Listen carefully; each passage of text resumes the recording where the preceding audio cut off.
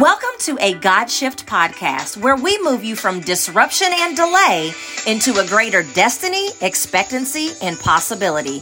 I'm your host, Shayna Rattler, and I'm a minister, author, and sought-after speaker. Join myself and other leaders who unapologetically share their story of when their life collided with God's purpose and put them on the path that was designed for them. You will learn how to bounce back from setbacks, disappointments, and uncertainty and unlock the door to confidently move into your next chapter. Shut up now. Hello, everyone, and welcome back to another episode of A God Shift. I am your host, Shayna Rattler, and I am so thrilled that you are here today. But before we get started, I would love if you could do me a favor. Wherever it is that you are listening to this episode, I would love if you would take a screenshot. And with that screenshot, I want you to do a couple of things. Number one, tag us here at A God Shift when you post it on your social media. And then two, I just want to hear your biggest aha moment or your biggest takeaway from this episode. I do that because my mission for all of my platforms is to make sure that people recognize that whatever it is that they're going through, that there's hope on the other side of that and that there's God in the middle of that. And the more times that we actually share these episodes, the more we can each do our part in spreading that message. And so I appreciate you for doing that. I'm going to read my guest's bio, and then we're going to get started with the conversation. So my guest today is an author, entrepreneur, and respected church elder. He is the author of 5 fiction and nonfiction books and owner of His Glory Publishing. He has over 35 years of experience as a successful real estate broker, investment advisor, and appraiser. He was led back to the Christian church while watching the battle of good and evil play out in his own life. I want to welcome to the show, Nathaniel Arnold. Thank you. Thank you. Thank you for having me, Shayna. I'm excited to have you here. So I want to just set the stage for the conversation before we really get into it. So my platform is called A God Shift. And my definition of a God shift is the moment a disruption in your life collides with God's purpose, but then that moves you into greater possibility. Because I believe that when there is something that we're pursuing, whether it's something that we're putting energy into physically, in our relationships, and our mindset, anything that is not on the path that God has planned for us, He's going to do whatever it takes in order to get our attention. So that disruption, those unexpected circumstances, sometimes they're positive, but the negative ones are usually the ones that get our attention a little bit more. But once He has our attention, that's when He can really invite us into the life that He has planned for us. So I would love, Nathaniel, if you could share a time with the audience that you've actually had to overcome some type of disruption in order to get to where it is that you're at today. Oh, certainly. And this is may sound a bit unusual for some of your listeners, but my first God shift that I can recall and really set the stage in many ways for the direction of my life occurred when I was only 6 years old. Okay. I grew up in a segregated South, Mobile, Alabama. And I remember one summer day watching the television. And as I watched the television, a commercial came on. It was a hair commercial.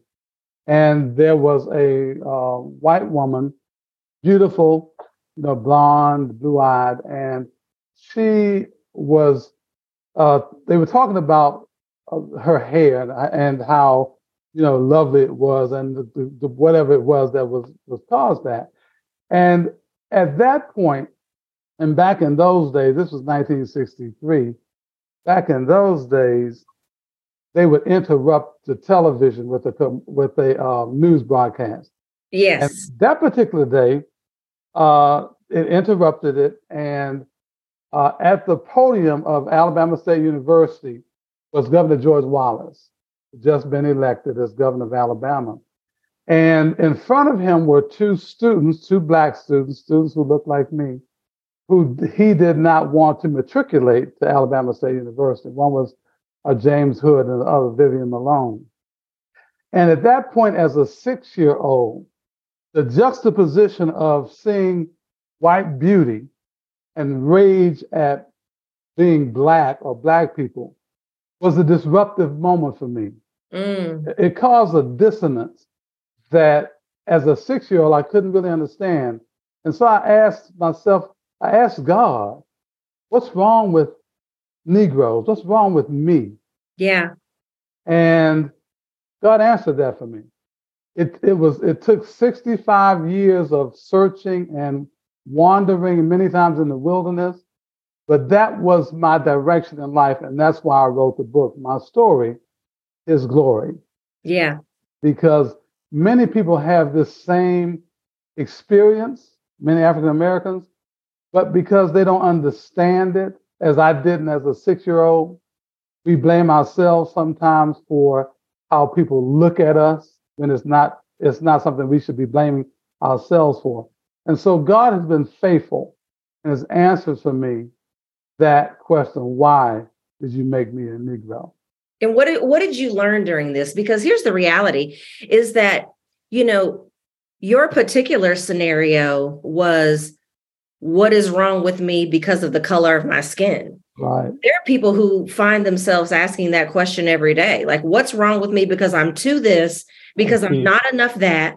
We all could fill in the blank. Like you and I happen to both be Black, but we all could fill in the blank with our own, why am I not enough of this or why am I too much of that? So what would you say? The Lord gets your attention in this way, 6 years old, and you kind of go on this quest to figure out like what in the world, and what would you say you learned? Oh, I've learned a lot. 65 years of being schooled. But the main thing I've learned is that we are in a battle. We are in a conflict. And a lot of times we take our eyes off of the conflict. But Ephesians 6 tells us that we fight not against our flesh and blood, but against principalities and powers. And most of us, because we cannot see the enemy in front of us, we take that for granted. We don't believe it a lot of times. And so we search for solutions on our own, which is what I did for many, many years of my life. And the conflict can only be resolved one way. And that way is through Jesus Christ, and understanding what he's done for me, what he's done for you, and how the battle truly belongs to him. Yeah. And so that has been a struggle for me to understand. I've gone through many different iterations of trying to figure things out. But it was when I understood that life in its totality began to make sense for me. Yeah. I love what you're saying, because someone asked me, I was being interviewed on someone's show about a month ago, and I was telling them about my disruption. My first God shift moment was when I could articulate like what it was that God was doing in my life, was the year that he was calling me to ministry.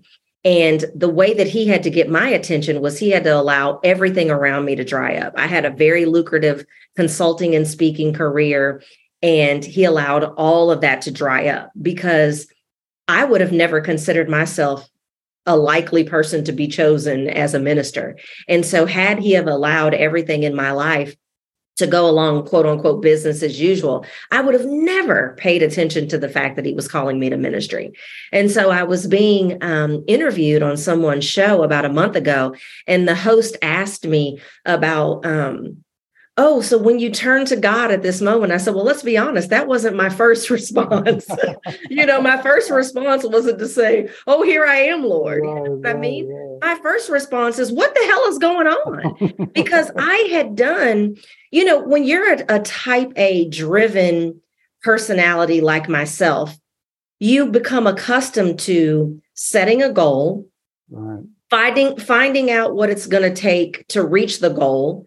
You do it without procrastination, and you get the result that you're seeking. Right. And so when everything that had always worked was no longer working, my first inclination was not to ask God what was going on. My first inclination was not to say, oh, Lord, what do you want me to do different? Or what do you need me to see? Or what do you want me to learn from this? My first inclination was, what the hell's going on? Like, I'm doing all the things that have always worked, but you just said it.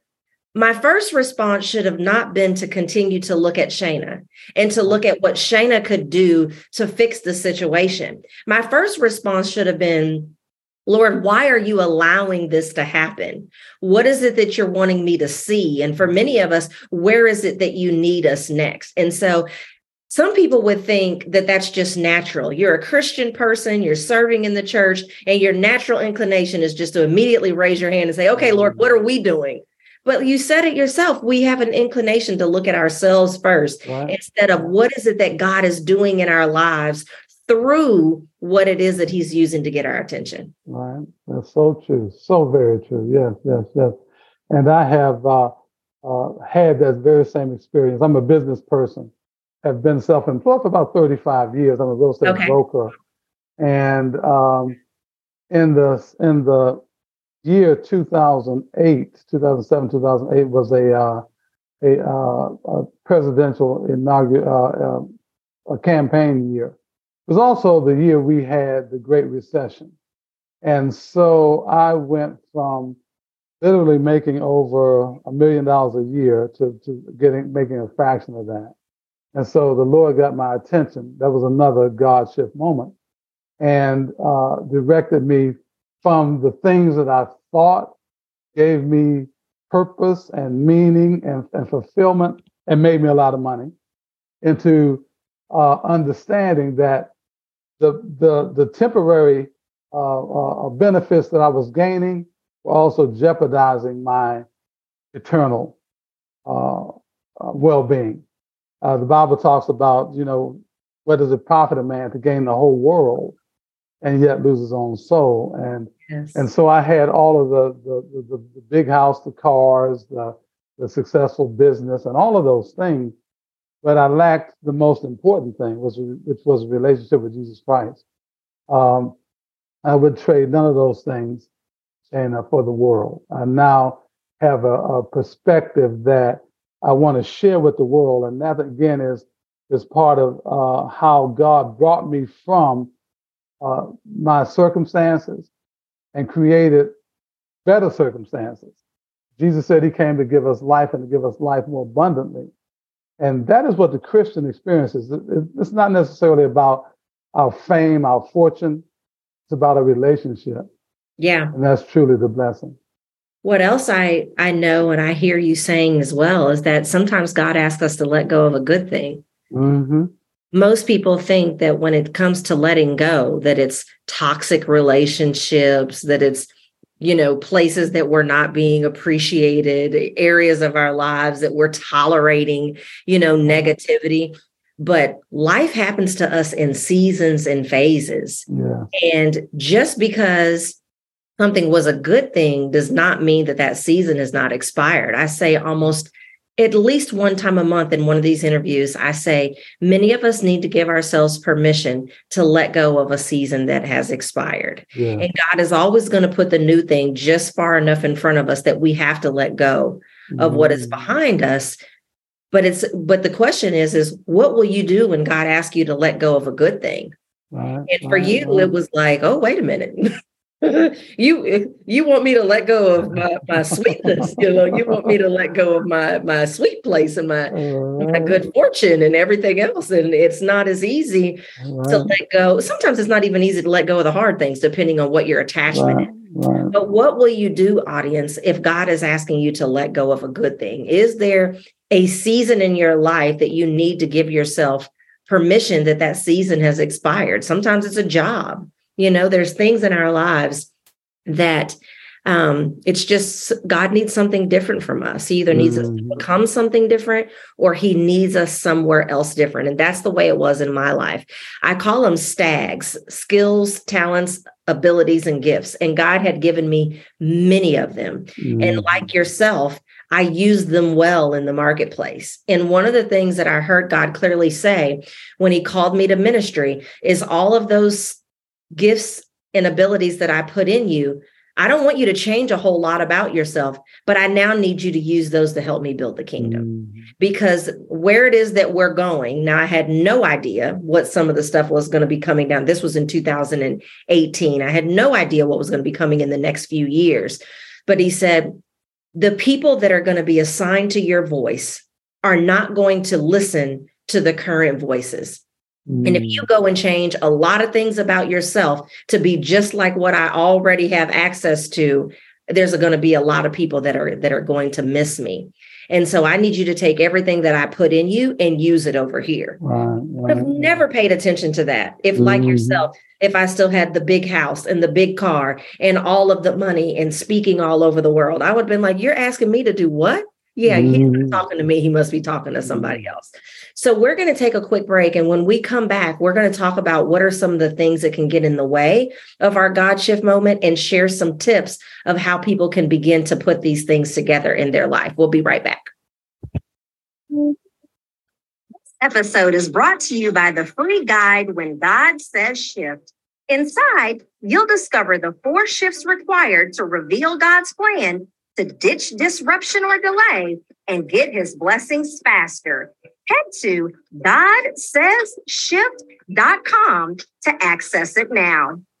All right. So we're talking about when God allows disruption in our lives and what happens if even he's asking us to let go of a good thing.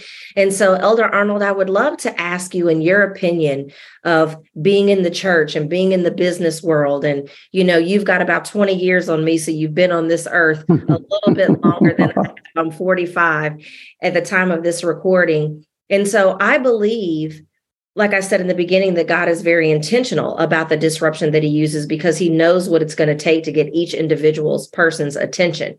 But that disruption is not designed to destroy us. It's actually designed to be a tool to move our lives forward. But so often when things happen in our lives, it actually causes us to be stuck instead of it being a tool. What have you recognized are some of the most common barriers that keeps people from using that disruption as a tool to move their life forward and they end up just becoming stuck? What are some of those barriers? I think probably one of the greatest barriers is fear.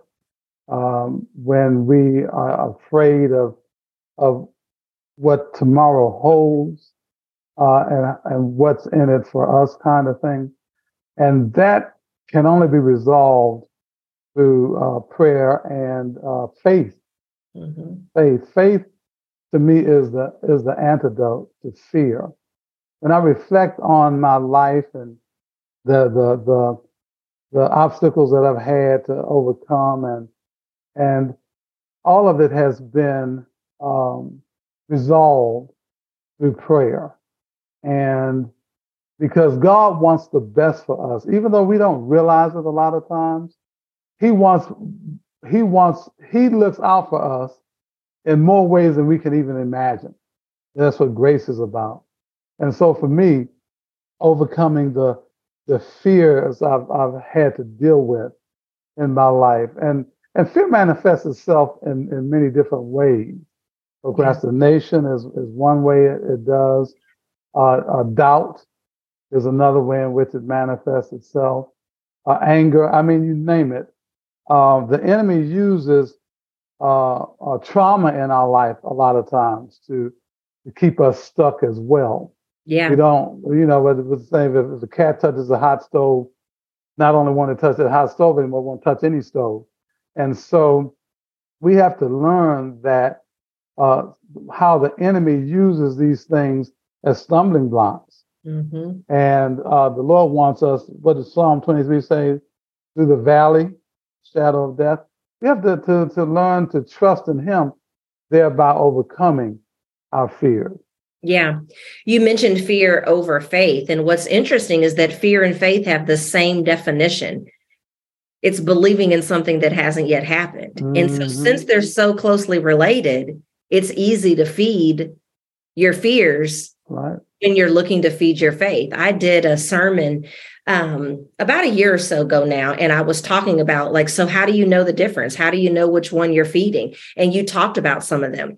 Procrastination. Many of us are we think when we're praying that that's a sign of our faith. But sometimes when we're praying, it's really a sign of our fears because we're praying to procrastinate on what it is that God has already told us. So true, And so by true. no stretch of the imagination am I recommending that we don't pray, because the Bible tells us to pray without ceasing. But you need to ask yourself, are the prayers that you're continuing to pray, is it because what you said, are you doubting what it is that you heard God say, or you're really fearful to move forward in what it is that God said because he didn't show you all of the how? And so sometimes our prayers are even a form of fear. You talked about doubt. Doubt and destiny are the polar opposites. Mm-hmm. And many of us, we don't necessarily doubt that God is able, but many of us question, but will he do it for us? Right. And so there's so many times that we think, oh, I'm going to wait on confirmation. No, you're making an idol out of confirmation. Right. Oh, I need more clarity. No, you need to do what God told you last. Do you think Esther had clarity when she went before the king that could literally chop her head off? Absolutely not. And so I'm not saying that, you don't want to make sure that you're taking the right steps, even though sometimes I say you don't have to fully know. As long as you're doing something that's not contrary to his word, take a step and see how he responds. But ask yourself, are you using prayer as procrastination? Are you using clarity and confirmation as an idol to just not do what it is that God said that we could do? And sometimes it's because, well, I don't really know how to do that. Well, the how is none of your business. And so oftentimes people, we think that we just got our faith rock solid. But when you really look at what you and I are talking about, our faith is actually disguised in these things that are really, really fears. And when I really had that revelation, it was so eye-opening to me. Like all these things that I'm doing that I feel are these spiritual practices that are a demonstration of my faith, really a demonstration of my fears. Amen. So true, so true, so true. Yes. That's been my experience, and reflecting, as I reflect just where the Lord has brought me from this time, I have been able to discern that through every trial, I can gain knowledge. Yeah, I can gain wisdom. I was writing, thinking about Solomon. I'm writing part 2 to my book, My Story is Glory. I was thinking about Solomon. And Solomon was a person who had extreme privilege and also extreme excess. And at the end of his life, Shana, he said something that is a complex sentence, but it's beautiful. Let us hear the conclusion of the whole matter. Fear God and keep his commandments, for this is the whole duty of man. And so for me, as I'm looking around the world and seeing all of this confusion, all of this conflict, all of this things that are going on in the world, and men are looking to political solutions, they're looking to solutions from government, but they do not have solutions for the problems we have. Correct. Okay? And that sentence, that text lets us know that God is our source and that our duty is first and foremost to him. And once we can understand that, it simplifies life. It simplifies our struggle. It makes our focus clear and certain. And all the confusion that we are experiencing fades into nothing. That's the key. So before we begin to wrap up, can you tell our listeners where they can follow you on social media? Certainly. First off, you can go to my website. It's www.hisglorypublishing. I'm also on Facebook at His Glory Publishing as well. And you can also just contact me by contact at hisglorypublishing.com. That's contact at hisglorypublishing.com. And if they would like to get a copy of the book, would they also get that at your website? They can, or they can also go to amazon.com. Okay, perfect. Other like Barnes and Nobles. It's on each one of those sites. And we are finishing up the audio book. So we should have that out, God willing, probably in mid-July. Awesome. Mid-July of 2023, because who knows when people are going to be listening to this. But I will make sure that the links to all of that is in the show notes. So all they have to do is click it and they can find you and they can find the book and all the things. So thank you so much for being here today. Certainly. It's been a pleasure. I appreciate you sharing your wisdom. Everyone, share this episode, because I bet that was an aha moment for you too. Was it fear or was it faith? And that means that the same is happening for your friends and family as well. Amen. So please share this episode.